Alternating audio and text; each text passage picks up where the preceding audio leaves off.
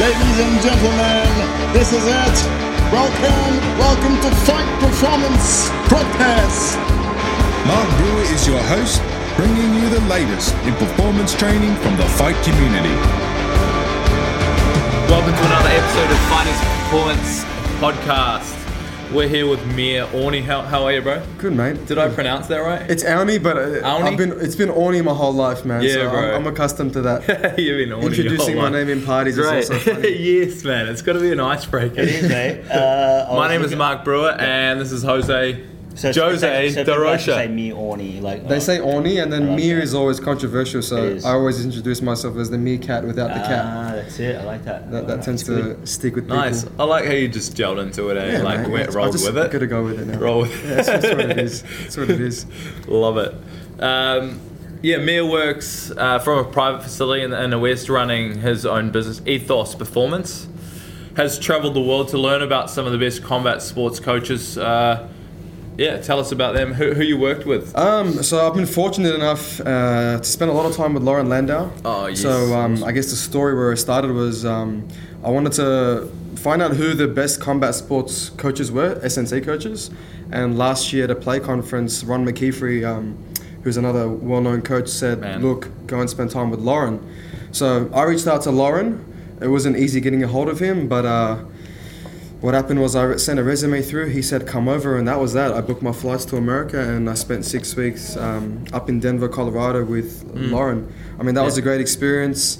He hosts a lot of combat athletes, ranging from pure BJJ to a lot of MMA athletes. Guys like TJ Dillashaw, Justin Gaethje, Curtis Blades, Neil Magny, Drew Dobar. Some experience. You work with all these guys in there? Through Lauren Landau and his coaches, I spent a lot of time with all those athletes. I was able to observe what they were doing and ask questions and learn from what they were doing. And you've worked with Eric Cressy, or you? So what happened was actually He's a legend, that was man. I yeah. follow his stuff to the team. Oh mate, when I met Cressy, I was like, it was like a fanboy moment. You know, you spend all your years through university like reading up on this person and taking notes, and then he was there shaking hands. Yeah. So 3 weeks ago, I was actually in America again this time, and that was for the purposes of going to the UFC Performance Institute. Yeah. So I wanted to meet the guys there and learn from them as well. So I spent some time with Duncan French, who's the he's the president of the Performance Institute. Yeah. Bo Sandoval is the head S&C coach there, and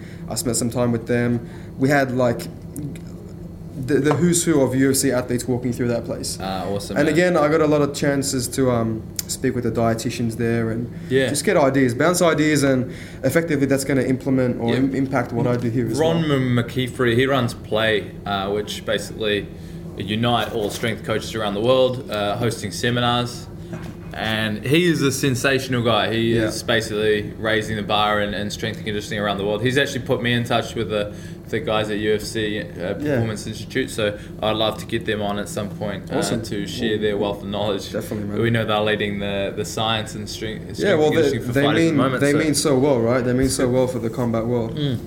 Yeah, so you train boxers and Brazilian Jiu-Jitsu guys predominantly? Man, at the moment, like there's a lot of MMA guys, amateur to pro levels. A lot of boxers, again, amateur to pro. BJJ, there's a fair few pure BJJ guys that I'm working with as well. And there's a few pure Muay Thai, so K1 guys, and Taekwondo as well. So it's a good range of awesome, man. You got a range of athletes coming through. So today we're actually going to talk rotational strength development and fight athletes with Mir. So yeah, man. We'll start by now we've talked about a bit about your experience and how you got into strength and conditioning. Okay. Yeah, for fight athletes. Yeah, definitely. So I did a sports science degree at the University of Sydney. Once that was finished, I started. I went in and did my level 1 ASCA, which is just the Australian Strength and Conditioning Association's course. I spent some time with Steve Adams at the New South Wales Institute of Sport, just volunteer coaching.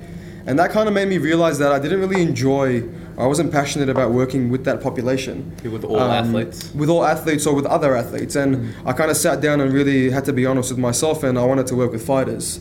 I mean, at that time, they been through the same thing. Yeah, well, it's the sport that really changed me as an individual when I was a kid. And when I was trying to make it as a fighter, I didn't have the services, I guess, that I needed, or the coach that I wish I did have at that time. So if people ask me what your why is, I want to be the person that I wish I had, I guess, when I was trying to be a fighter. Yeah. So that's where my passion That's lies. awesome, So from there, it started slow. I started working with a few amateur boxers just through affiliation. You've experience with these sports as well. So you box and Yeah. you do. Yeah, so initially I started Muay Thai when I was 15, actually at a gym in the city. I had 2 amateur Muay Thai fights when I was between 15 and 16. Then I got into wrestling and some MMA training. I had in-house MMA competitions because I wasn't 18 when I was interested in competing.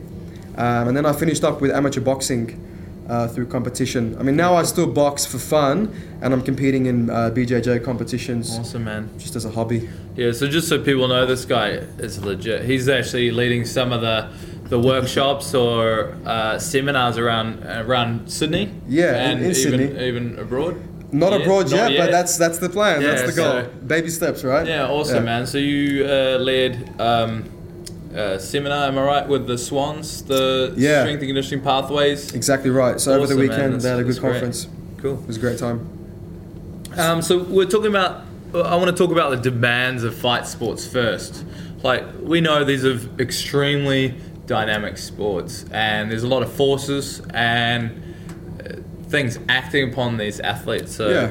I'd like to kind of explain those forces first, Okay, well, I mean, because that's what we train them for. yeah, definitely. Well, to keep things simple, I guess, I mean, we look at forces that act on the body. I mean, Lauren Landau, he speaks in a lot of his presentations about trunk training as 4 main forces acting on the body. So I guess I'm going to regurgitate his information because I agree with it in terms of building robust and resilient athletes. So he says that we have compressive forces, distraction forces, shear forces, and then torque. And if we can expose our athletes to those forces in our environments, then when they're exposed to those forces in their sports, at Exactly least they'll right, be, yeah. their body is going to be ready for that. So the way I see, and once we get into it, rotational training or rotational strength, it's about developing resiliency, that the sport's gonna, the athletes are gonna be exposed to that environment whether we like it or not. So we need to make them resilient to those forces acting on them once they get there. And we'll touch on that a little bit more once we get into the in-depth about rotational strength. Yeah, cool. So what are the strength requirements in rotation? So we're talking about movement patterns. Yeah. Yeah. So, I mean, when I, depending on the level of the athlete and their experiences as well, a lot of times you get fighters that don't have a good saturation or a good experience of weight training. If you look at rugby league athletes, it's kind of culture that they lift weights. It's an important part of their sport. You get some MMA fighters that they're 22 years of age as a professional fighter and they've never done a deadlift before. Whereas you get some guys that do have an experience of crazy weight that, training. yeah. It's nuts. It's The nuts. influence of strength and conditioning and fight sports is very Yeah, minimal. we've discussed this on many other podcasts that it's almost like we spoke about tradition and trying to break that Yeah. tradition. A lot of these traditional fight sports never had strength and conditioning. I've Definitely. thought It's trying about to introduce it like into, that. I think we need to progress traditions. Yeah. Not, like we're never Yeah. going to break, just like a habit, you're never going to break it, but you need to replace it, right? Yeah. We need to replace that habit with something Well, better. hopefully with there's emerging support for good S&C in the combat sports. I mean, the UFC PI, they're trying to really They are the promote leading- that. Yeah, there's good research. coaches around the world now that are doing the same thing.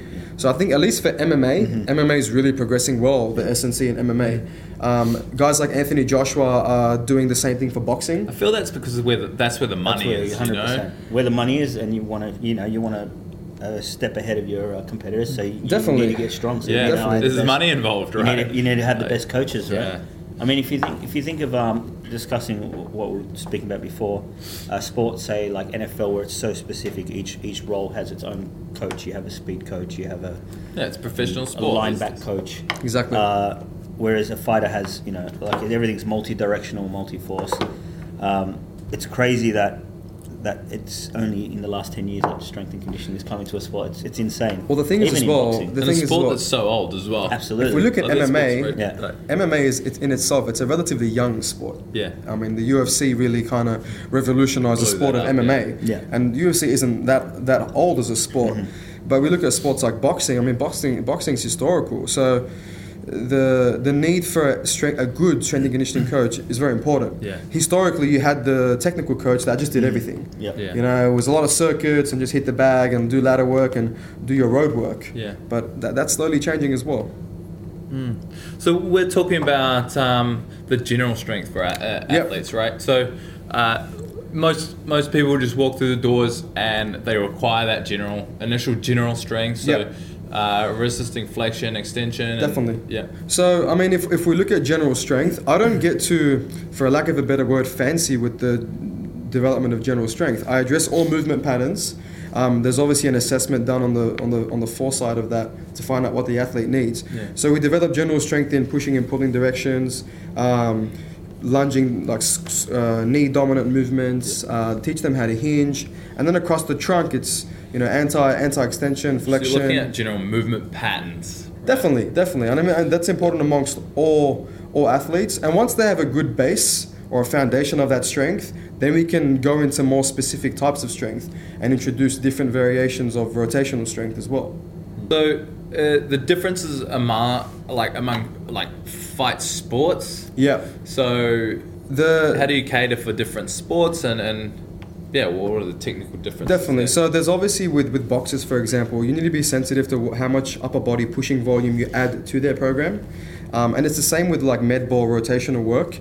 Eric Cressy talks a lot about balancing the volume and the loads from heavy rotational work in season with baseball players, for example. Yeah. So if I'm a boxer and I'm doing a lot of heavy bag work that week, I need to be sensitive to how much work I do with med balls against the wall aggressively with my elbows up in the sky, because my shoulders and my elbows are going to be beat up from that load. Mm-hmm. If we look at judo athletes or BJJ athletes, if I have a K1 kickboxer and a black belt BJJ athlete come into the gym and do a rotational med ball exercise, I'd bet my money that the kickboxer would be better. They're better at that coordination of lower body to upper body forces.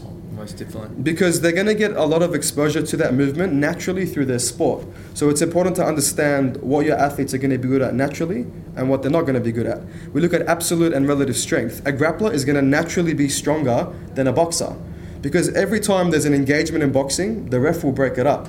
Grappling by nature, if you look at the time of a bout, most of the time is spent in contact with another opponent. You're holding that person, you're resisting that person, you're throwing that person around. So there's going to be more requirement for relative and absolute strength in grapplers than in boxers or in kickboxers. Talking about going back to rotation and what you're training in rotation. So after you build a base, like where are we applying these forces and why? Definitely. So when I'm addressing, I guess, rotation, or I want to develop that rotational strength, I'll initially develop general levels of strength like we discussed, and then at low velocity, so at low speeds, you develop the ability for them to control. So I'll get them to resist rotation in a held position. So it would be like a Pallof exercise for that quality. From then would go to chops and lifts for tempo and for them to start producing a rotation under control. Once they look good there, we can start doing med ball, higher speed rotational work, again under tempo. Once they get good there, we can start adding in more high velocity ballistic exercises. And I think it's also important to differentiate between ballistic and plyometric, because people kind of get confused sometimes. So if we look at a jump over a hurdle onto another jump onto a hurdle, that's a plyometric exercise. If I'm doing a scoop toss, so the ball's on the outside of my hip and I'm aggressively throwing it into a wall, that's a ballistic exercise. A plyometric exercise, it utilizes the stretch shortening cycle, so the elastic qualities of our muscles and our tendons. If we're looking at a ballistic exercise, the point of it is for me to accelerate when I naturally am supposed to, or when I do naturally decelerate. So I want to accelerate all the way throughout the movement. If we look at fighting, that happens a lot of the time. Yeah. So we need to do it in training as well, when the time is right. And how much of that is actually developing movement pattern? That's a great question. Cal Dietz, he's got a great quote. I'm not going to say it word for word because I can't remember, but whether it's strength, speed, or the sport, so essentially what we're doing in the gym and what they're doing on the field or in the cage, it's a skill. And here is when the whole thing of like specificity and sport specifics I want to gets... find that line here. Like that's when you can kind of butcher it a little bit, right? I mean, for someone to get good at something, they need to be saturated, right? if I'm changing things every week in the name of sport specificity, my guys aren't going to adapt. So again, I'll quote a quote from Lauren Landau. He says, we need to give our athletes doses of venom to make them tolerant to snake bite. And I love that saying. I love that. I love that saying. We need to make guys resilient, but we need to give them a little bit of the venom for them to become resilient. The thing is, though, I need to saturate them. So I'll select a handful of exercises and I'll make my guys really good at those exercises instead of throwing 20 exercises at them and never actually developing proficiency. Especially with the base foundation you're building, what's the importance of developing, your flexibility and stability through range of motion first? So, those things are quite commonly talked about by the fighter. Everybody's out to go to yoga class and develop some flexibility. So, I was actually listening to a podcast by Quinn Hennock on the way here, talking about the same topic. So, the way I see it, I don't spend a lot of time doing static stretching, so to say. I'm more a fan of loaded stretching. So, I feel like resistance training in itself will progressively promote more mobility in an athlete. So, if I get an athlete to do a front foot elevated split squat, for example, and I get them to do a tempo of 5 seconds on the way down and 5 seconds on the way up, just body weight, for me that's going to have good improvements in their mobility over time. So the way I see it is resistance training itself over time will improve their mobility, and then you have your more corrective, for a lack of a better word, or accessory exercises that you can start using in a program depending on what the fighter needs as well. Going back to what we said about rotational strength, it's in terms of resiliency. When you look at a sport and look at injuries will happen when an athlete wasn't ready for the task at that time. They weren't prepared. And Eric Cressy says, in a rotational world, you can't be a sagittal beast. Yeah. Right? So if I'm looking at a combat sport athlete, we can't just address things in one plane of motion. The sport is rotational in nature. I look at hip escapes. I look at a toss in judo. I look at a high crotch takedown in wrestling. I look at a straight arm or a straight punch finish or a high kick. It's rotational in nature. So I need to first make them resilient in rotation, and then I need to make them produce that rotation from low to high speeds. That's cool, man. So just and all of these, it's just, you put it really well there. I like Eric Cressy's point of view. It's a great quote. Yeah. I really like that quote. It's awesome. So you're throwing some good quotes out here. Hey? Love this. Do you ever find, obviously, when you're doing when you're training for strength and you're doing your sagittal work, like your deadlifts and your squats and all that? Yeah. At the level that these athletes are, do you find that sagittal work impacts their rotational skill? How so? In a positive or a negative way? Never in a negative way. Never in a negative way. Even some powerlifters do the rotational stuff. Of course. Yeah. It's for injury resilience, and it's to address a movement pattern that we need to. If we're looking at efficiency of transferring forces, which is what rotational, strength is really, I need to be able to transfer a force from the lower body across a stable trunk through the upper body, or just have it coming from the lower body across my hips and the trunk if I'm looking at a kick, right? If I don't address this in training, yes, they get it through their sport. But like I said, you get a lot of times where combat athletes aren't efficient in transferring forces. So I need to make them more efficient in the kinetic chain, in the ability for them to have the motor control and the coordination to be able to link movements. Interesting. And transfer forces. What kind of testing do you do for this kind of stuff? So it's tricky. It's tricky. I know at the UFCPI they're looking at landmine press rotational exercises. The push band, so it's just an accelerometer. There's a free movement feature where you can record a rotational exercise. But for me, it's more so you can see it when you see good movement. It's something nice to look at. When you see good rotation at the hip and good hip extension into the wall, it's nice to see. You can hear the sounds. It looks good, and it's vice versa when it's not like that. So in terms of quantifying rotational strength, it's a tricky one at the moment. It's not as easy as testing someone's counter movement jump. I feel like a push band is a big, because I've got a push band. I use it for some of my athletes. It's a tool. It's a tool, and we're mechanics, right? We're mechanics, and it's a tool in our toolbox. Yeah. I love to demonstrate the numbers of it all and loving it. So I'd love to get your tips and tricks for utilising that in your program as well. Definitely. Time and a place for it, for awesome, sure. Man. tools of preference. Like, what kind of tools do you use around the gym to really get the job done? In here? So, building a base, what? Tools as in equipment? Yeah, equipment. Man, Exactly. like, I mean, I'm not gonna spend too much time. It's just the basics, things. You know, good barbells. You know, there's all this focus on what's called what people call functional equipment. You know, everyone's coming up with the latest piece of equipment. You're looking at Instagram, it's like, hey, it's got to be real freaking weird. Yeah. It's got to be out of the norm And the to thing be is- functional. It's not that, right? Definitely. So that's what I'm getting at. And with a sport that's kind of, I What guess, does a professional use to create rotational, all these? well, you can't go past, you know, a good cable system to do anti-rotational work. We get a lot of anti-rotational qualities through weight training naturally. If I get someone doing a reverse lunge, but they hold the weight on the opposite side of the leg that's going down, that's anti-rotational. Yeah. But then you need good med balls. That's definitely one thing to have. You need different sizes of med balls. I feel like at times people go too heavy on their med ball exercises. In terms of using balls that are too heavy. We want to get velocity. We want to get speed.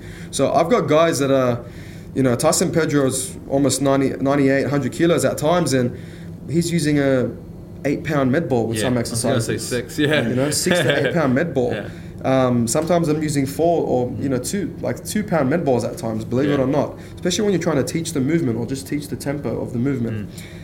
You do need smaller balls as well, especially if you're doing single arm exercises like a single arm shot put against the wall, etc. I like small sandbags, so the sandbell bags. The reason I like those is a lot of times if you're trying to get a really good, like, strong acceleration into the wall and you tell the athlete to be aggressive, if they're throwing a 1 or 3 pound ball into the wall, it's going to come back at them. So they're gonna anticipate that. They're not going to actually throw it as hard as they can because they're going to be ready to catch it off the wall. So I think sandbags have a good place for that as well. Cool. Yeah. Those are some tools, but the tools aren't. It's nothing It's not really necessarily sexy. the tool, but how you use it. Yeah, it's nothing too sexy, you know. Like just I'm more for simple things done really well, right? Just to touch on like the whole tools that I use, I think coming into the term of specificity, right? Like being careful with what you do and what you add load to. Yeah. So if I look at combat sports, sometimes I'll see people doing like a punching exercise, but they're doing it in a way that's confusing the athlete in terms of what's sport specific and what they're doing in training. So my job isn't to teach these guys how to kick or punch or take down. They have coaches that address that. My goal is to develop general qualities and assist them in their physical preparation. We're the mechanics, right?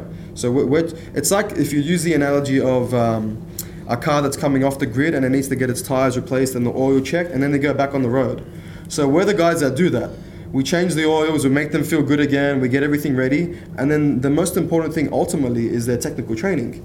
So we need to keep them healthy for that. Yeah, cool. I think specificity is somewhere where a lot of coaches, they're just going for that top, you know, they're just trying to be as specific, they're trying to be a coach at the end of the day, like a technical coach and coach too far into the technique where... So I see a problem when you start to add load to a very specific fighting movement, which I think is not necessary.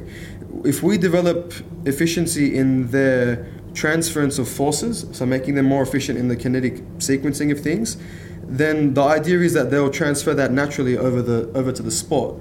I mean, the whole theory of dynamic correspondence comes into play. That's when it comes into play. Totally. So we need to be careful with what we add load to. I'm not going to add a band to someone's leg and say kick the bag hard because that's going to make your kicks faster and harder. It doesn't work that way. I mean, we all know that, right? But unfortunately, things get butchered a little bit on social media. Yeah, totally. I mean, even looking, you know, even if you don't know the context, there's something wrong with that. Yeah. Mia, what do you think, like we mentioned it earlier, that like say MMA, I like to speak about MMA just because it's growing so fast. It's the fastest growing one, right? And it's and there's so much money involved now, especially with UFC. Yeah. There's you know millionaire fighters now, which I reckon which 10 is years crazy, ago, and it's a young sport. Yeah. So what do you think? And we've asked a lot of other people on these podcasts. Like, you're in the industry, you're training professional fighters. Like, where do you see your role, what you do, in say another 10 years? Like, with more money involved, more backing, more support? What do you think? Well, I mean, it's evident in, for example, the UFC's. Let's just use the example because it's very widespread. The UFC Performance Institute. Yep. So they have a full-time strength and conditioning staff. They have a full-time dietetic staff. Okay. They have exercise and sports sciences. They've got physical therapists on site. I see similar locations like that possibly in the future expanding worldwide as the sport expands with different organizations as well. But more so, I think eventually, and I'm confident that technical coaches will understand the importance of having a good strength and conditioning coach. A lot of camps now, and what I mean by camps is like a fight team, they have a strong affiliation with a good strength and conditioning coach. So I know, for example, Corey Peacock works with some of the fighters up in Fort Lauderdale. Lauren Lando works with a lot of the guys at Team Elevation. You've got the guys at American Top Team. They have Phil Dara that they work with. So you're seeing fight teams utilizing good coaches and evaluating good coaches. I think historically that wasn't the case. Yeah, and that will transfer into results. So when Exactly, that and it's happening, right? And the good thing about what's happening now is you see the athletes themselves buying into the process and promoting it themselves. You've got Forrest Griffin, who's kind of like the athlete manager at the Performance Institute. Forrest is a previous world champion, UFC Hall of Famer. When he's telling you that he wishes he had those services, as a current fighter, you listen. Yeah, absolutely. You know, you listen. You're like, okay, well, I want to see what it's about, and I think progressively it's going to keep improving. So that's wholeheartedly why I wanted to work with more fighters, because I saw an area, especially in Australia and in Sydney, that there were a lot of fighters that needed it that weren't getting it. So I wanted to be that person. Well, that's good. And I think in the next few years we're going to see a lot more Australians 100%. fighting at that top level. Yeah. Well, look how many events have been in Australia in the last year and a half. Yeah. We had UFC Sydney, we had Perth, there's Adelaide this year as well. So it's going to keep growing. You know, I mean, look, China's our neighbour, and you know the UFC in China is booming as well. One championship is there now. Bellator's doing great. So the sport is not going to sleep for sure. The sport's going to keep growing. That's good. It's exciting times. So back to using rotation, like cardio is always on people's minds. So I want to know where and why you use rotation in people's cardiovascular training. Yeah, definitely. So it's especially earlier on, but even at most stages, doing like a med ball scoop task, for example, it's a cognitive task. And by that, what I mean is you need to think about what you're doing, because effectively you need to absorb a force and then reproduce a force. And to do that, there's a cognitive element to it. So you need to be thinking about it. I think it's important in conditioning for fighters, at least, and what I do with my guys and what I've seen done around the world is exposing the athlete to a cognitive task when they're fatigued. Because ultimately, when they're competing, and you know how it is, when you're tired, when you're sparring, the first thing you forget is the skill. So fatigue masks your fitness, right? Yeah. So I like fitting it in chunks at the in-between rests on conditioning sessions, or if I'm doing a cross-training type session, I'll have chunks of it throughout that session as well. Closer to fights, so if things are going from more general to specific, we've got a wall at the gym as well where it's numbered and lettered. So it'll say 1, 2, there's A, B, and C there, and I'll have the athlete stand in front of the wall and they'll react to the call that I make. Yeah. So I'll say 1, B, 3, C, D, and they have to respond. Well, that's somewhat agility, right? Like agility, right? That's the reactive component or the cognitive component of agility at play. So there's definitely a place for it in conditioning. I would just err on the lower side of how many reps I do. I'm not going to have a guy in front of a wall doing 60 scoop tosses, because then you're going to look at a degrading movement, right? So that's the way I implement it into my cardio. For talking about how I implement it as well, I really like med ball work, especially if they haven't done it, a lot of it. I'll do it earlier on in the session, just in terms of when they're more ready and when they're more responsive to a new exercise. It's a skill, right? Yeah. So I like it as a primer, and I'll prime with med ball exercises year round. So what I mean by a primer is using it to just stimulate the athlete before we actually start the session. So we'll do our general warm-up, our dynamic warm-up, so to say, and then we'll do a set of 5 on each side, or 2 sets of 5 on each side, for example, of a scoop toss or a shot put into the wall. So it's just getting the athlete primed, but at the same time, I'm getting them saturated to the skill before we get into the session. Exactly. Other ways I like to use, just using med ball exercises at the moment is pairing it with upper body exercises or upper body pulling exercises. Yeah, awesome. So I guess like a contrast. And I've also implemented it like an A1 is my squat, and A2 during their rest period is just to get one set of 6 scoop tosses on each side. Yeah. It's not going to impact their squat at all, and if anything, it just gets me, again, saturating them to the skill, to the movement. Priming the movement pattern. Exactly. For performance. The more I can expose it to them at good qualities, the better they're going to get at it. Good. Yeah. Priming their body to recruit more fibers and Definitely. It's motor unit recruitment, right? Exactly. But it's also coordination. If they don't practice it enough, how the hell are they going to get better at it? Just quickly, how would you implement any form of like periodization with your stuff that's not going to impact their skill stuff? Like, say for example, you know that these guys are going to be doing some sparring and Definitely. and you know they need to be working, and you don't want to fatigue them before that. How do you kind of periodize that so you can implement your cardio and your conditioning, but without it impacting their... That's an awesome question. That's actually what I presented on over the weekend. Because I won't sidetrack too much because I know we're talking about rotation. But because combat sports, it's acyclical in nature, right? So we, and I say we as in the coaching staff and the athlete, we don't know who we're going to fight and exactly when we're going to fight them, especially if you're not a contracted fighter. And even then, if you're just coming up in the ranks as a UFC athlete and you get a call that says, hey, guy that's in the top 10 needs a backup fighter, you're going to take it. You're going to take that opportunity. So ultimately, what happens? You call the strength coach and you say, hey, coach, just letting you know, I'm fighting in a week. So that's the whole thing that I do with my athletes, is being ready year round. You're not a fight camp athlete in terms of fight gets announced, that's when we start getting ready. We need to have those general qualities kind of cycling year round, so when a fight does get announced, we can then transfer or peak into the event. Back to what you were saying directly, it's important to actually sit with the technical coaches and build relationships. There has to be a team factor there. So one of the first things I do is I'll first of all go and watch the athletes spar, and I'll watch the intensities at which they spar, because different gyms spar differently. You have some gyms that are on the safer side of sparring, they wear headgears all the time, which can also be controversial. Or their sparring is more like lower body, no head kicks, no knees. Then you go to other gyms and these guys are absolutely killing each other. So I need to know what the loads are like when they're sparring. That way I can kind of go, okay, I know that my athlete James on a Monday night doesn't have a hard sparring session. They do some technical Muay Thai and a Jiu-Jitsu class. I know that Tuesday nights, these guys get after it. So what's my benefit on a Tuesday morning to absolutely flog them in terms of a conditioning session? I wouldn't do that. Or what's my benefit on a Wednesday morning more so to flog them? They're going to be beat up anyway. So I need to stage my training sessions around that, especially when a fight's coming up.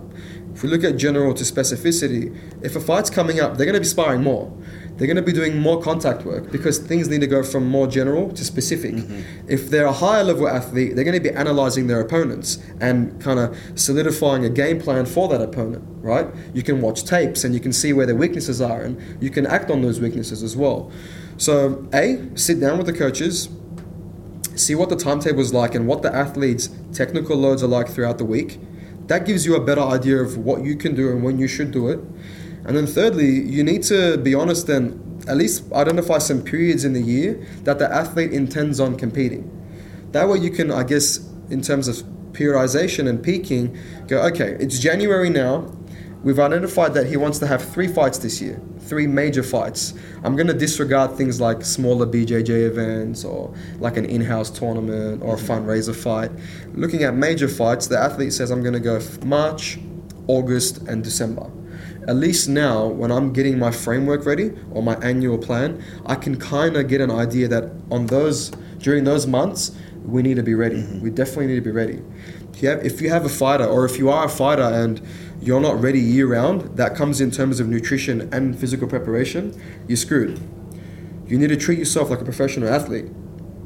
We look at team sport athletes, they have pre-seasons, in-seasons, off-seasons for a reason. They need to develop qualities before they compete. Why does a fighter have to be different? And that comes down to education. If you're overweight when you're not competing and suddenly you get a fight announced and you spend most of your time cutting weight, are you actually improving performance or are you managing weight?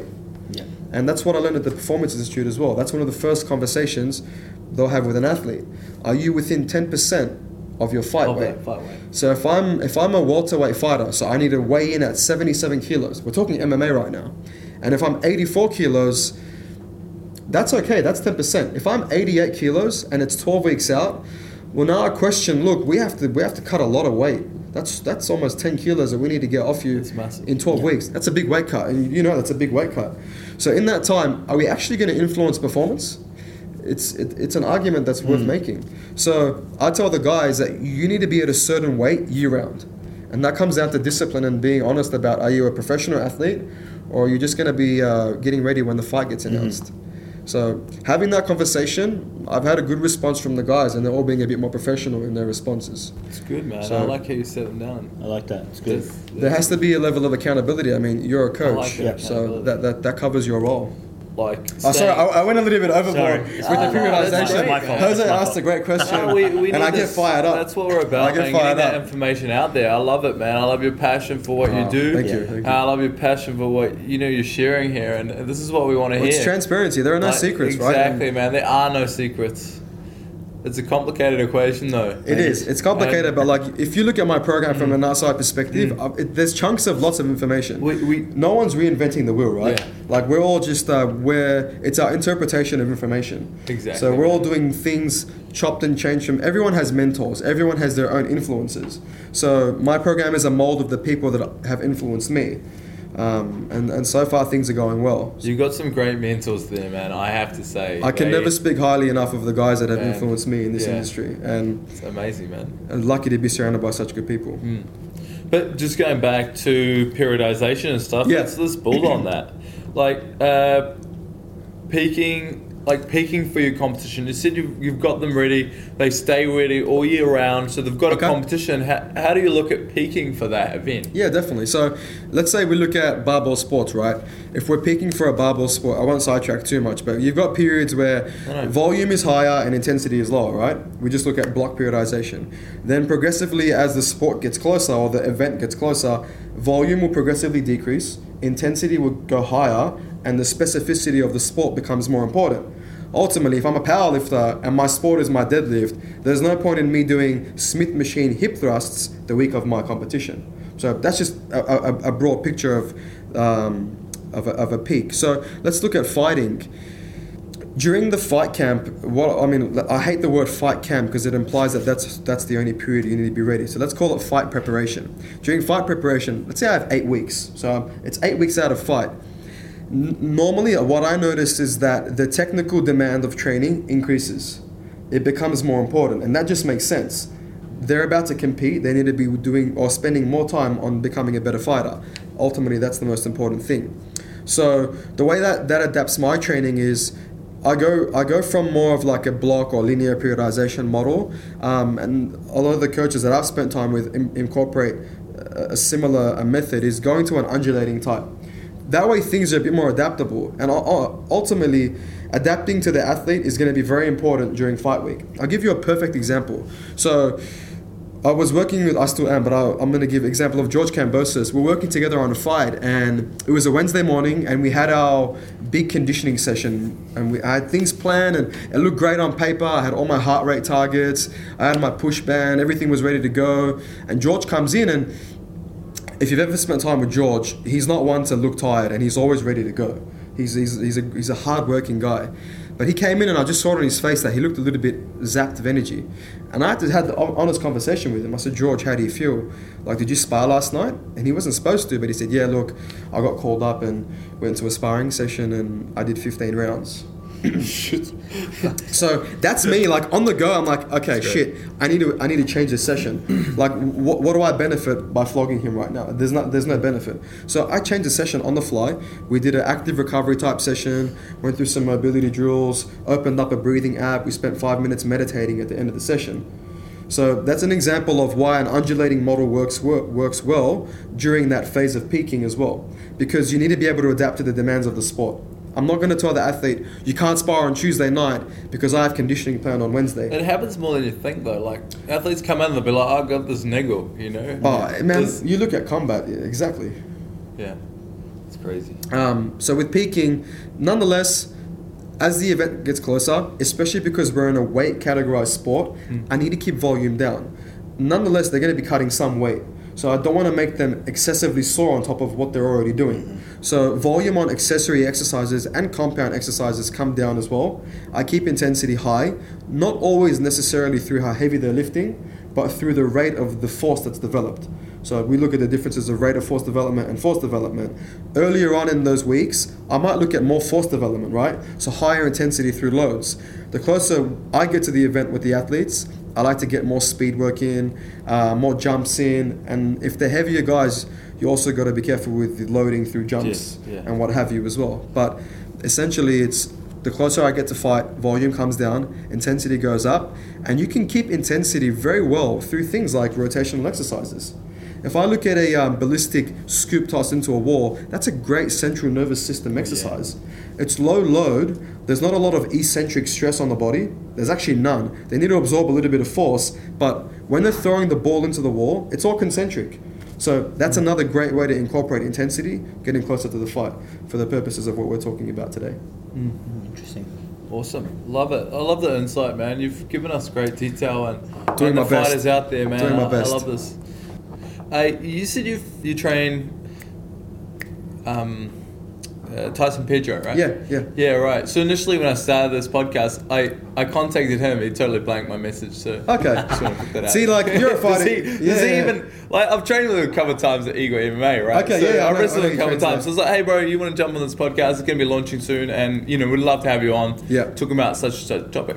I just wonder if he actually runs his own social media or what. Like, Man, a lot of these athletes, I promise you, do not like social media. Yeah, they hate it. I'm Hate not it. speaking on Tyson's They're probably behalf. I'm speaking on a lot of athletes Yeah. I've spoken to.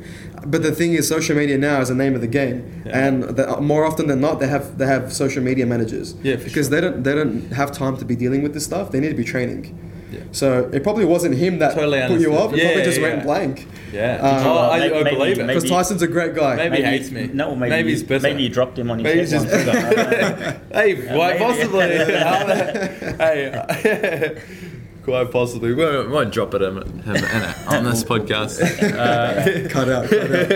But no, Tyson's a great guy. He's and, a good guy, man. He's a legend. He's young a in the good sport guy. too. He's young in the sport too. So Yeah. he's going to do really well. He's got a big future. Yeah, definitely. For sure, man. I think he is or is one of the lightest light heavyweights in the UFC at the moment. So Is there an opportunity for him to drop down a weight category? No, I think he's I think pretty solid. he's good at he's good at light heavyweight. Okay. He's not a small light heavyweight at all by any means. He's an exciting fighter. Very unfortunate in his last fight, but Look, man, he was on top of it. He went up against a great opponent. Yeah. OSP is Yeah, no joke. very- Went the distance very with John Jones, experienced, man. and Tyson was doing very well. He stuck to his game plan, and unfortunately, in combat sports, it takes a split second to end up in the wrong position, and that's what happened on the night. So. Yeah. Just one last topic, like injury prevention, and I feel like rotation is a lot about that because we're preparing the athlete for Definitely. for their movement, which is predominantly rotation. Yeah. Right. So So- just touch on that. Last thing I guess we're going to touch We'll on draw that a is conclusion. developing resiliency through rotational strength, but also being careful that you don't promote injury through rotational work. Overloading. Overloading and if exposing them to something that they're not ready for. So if someone, for example, if they're a BJJ athlete or a grappling athlete, if you look at the positions in wrestling, it's very flexion based, right? Jiu-jitsu is the same thing. So you get a lot of lower back pain in jiu-jitsu athletes and in some wrestlers. I'm going to talk on my experiences. So it's anecdotal. If they're not resilient in resisting rotation yet, and it's day one, off the go, you make them do a high-speed rotational exercise, they can pull up with, I guess, pain, for lack of a better word. So it's knowing when to incorporate things at the right time. That's why I like to go from a resisting rotation initially, in half kneeling, tall kneeling, static positions. So we've obviously got progressions throughout. Exactly. So I'm going to go through a quick the ladder. rotational field, Yeah. right? Right, so we'll go Awesome, man. Do it. static holds in static positions. That way it's a controlled environment, right? It's easy for them to be focused on what needs to be done. Progress the positions of stability. So a simple example would be going from half kneeling to standing or split stance. Then go through low tempo chops and lifts. So getting them to produce the rotation but with a controlled speed. Then it's getting that through a faster speed. Incorporating a ballistic med ball exercise under tempo. That way they can just focus on getting the movements right and then progressing that to a full speed movement. From there you can start playing around with pairing exercises or chunking exercises like a counter movement jump into a shot put or what have you. In terms of injury prevention, we all know that you can't prevent injuries, but you can make them best prepared to not become injured. Mm-hmm. So the way I see it is that if I can make my guys resilient in accepting forces and then producing forces in return, well, you need to be able to absorb a force before you can produce it. Exactly, right? You know, people think, just this is a common example, but people think plyometrics is all about, hey, let's get a box, let's jump on top of it. You know, whereas there's a lot more to it. Like before you can jump on a box or jump off a box, you got to be able to absorb force, right? Like exactly right. You need to know how to land. Right, people do a box jump and then when you watch them jump off the box, they look like Bambi. Yeah. So, how can Bambi produce force? You know, you need to know how to accept it first. Yeah. Ultimately, that's right. So one of the first things I do with all my athletes is just like a counter movement prep jump where they know how to get up on their toes and then catch the landing. Exactly, that's what I'm getting at. Yeah. Exactly right. Let's give our audience a bit of some basic exercises they can do in the gym or on the mat. Okay. That they can do without equipment. Like, you know, give us 5 exercises that they could do to really develop a strong base to prepare themselves for rotation. Definitely. So you can do them in different positions as well. So let's just say we've got a band. We can go into a half kneeling position. So one knee is up, my other leg is down on the floor. So I'm in like a 90-90 position. 90 degrees on the front leg, 90 degrees on the back leg.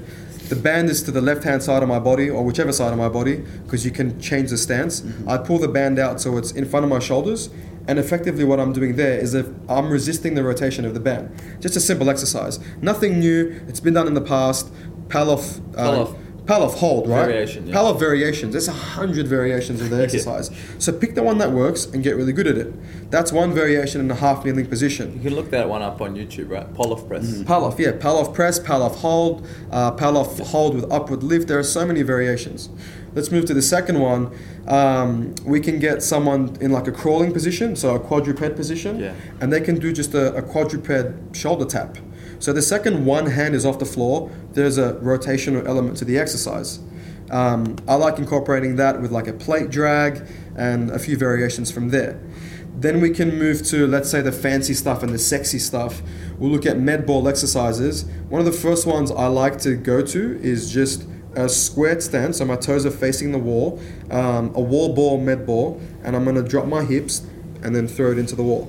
So from there you can look at how they load their hips, how well they change levels, and how well they can apply hip extension and rotation into the wall.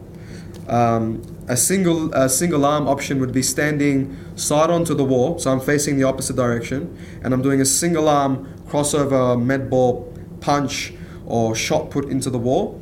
And you can add so many variations to there. You can do footwork variations, you can have them facing the front of the wall, so the wall's behind them, and make them open up and then rotate into the wall. So just adding a motor coordination task, and then getting them to switch hips as well.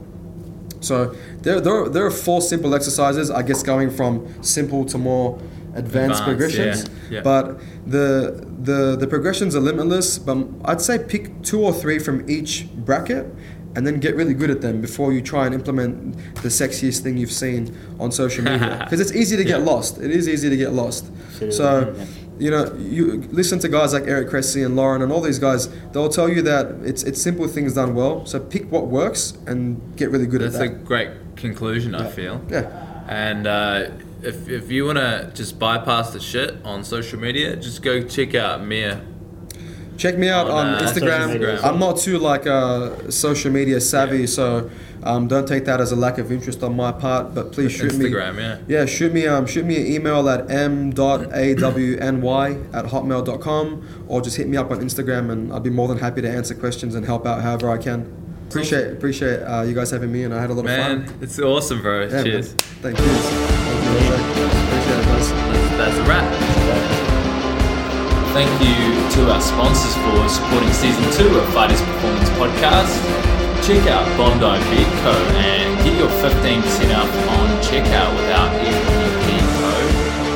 A big thanks goes out to the Wellness Guide Sydney for their constant support. Check out their website for your copy. tune in to listen to future episodes of Fighters Performance Podcast.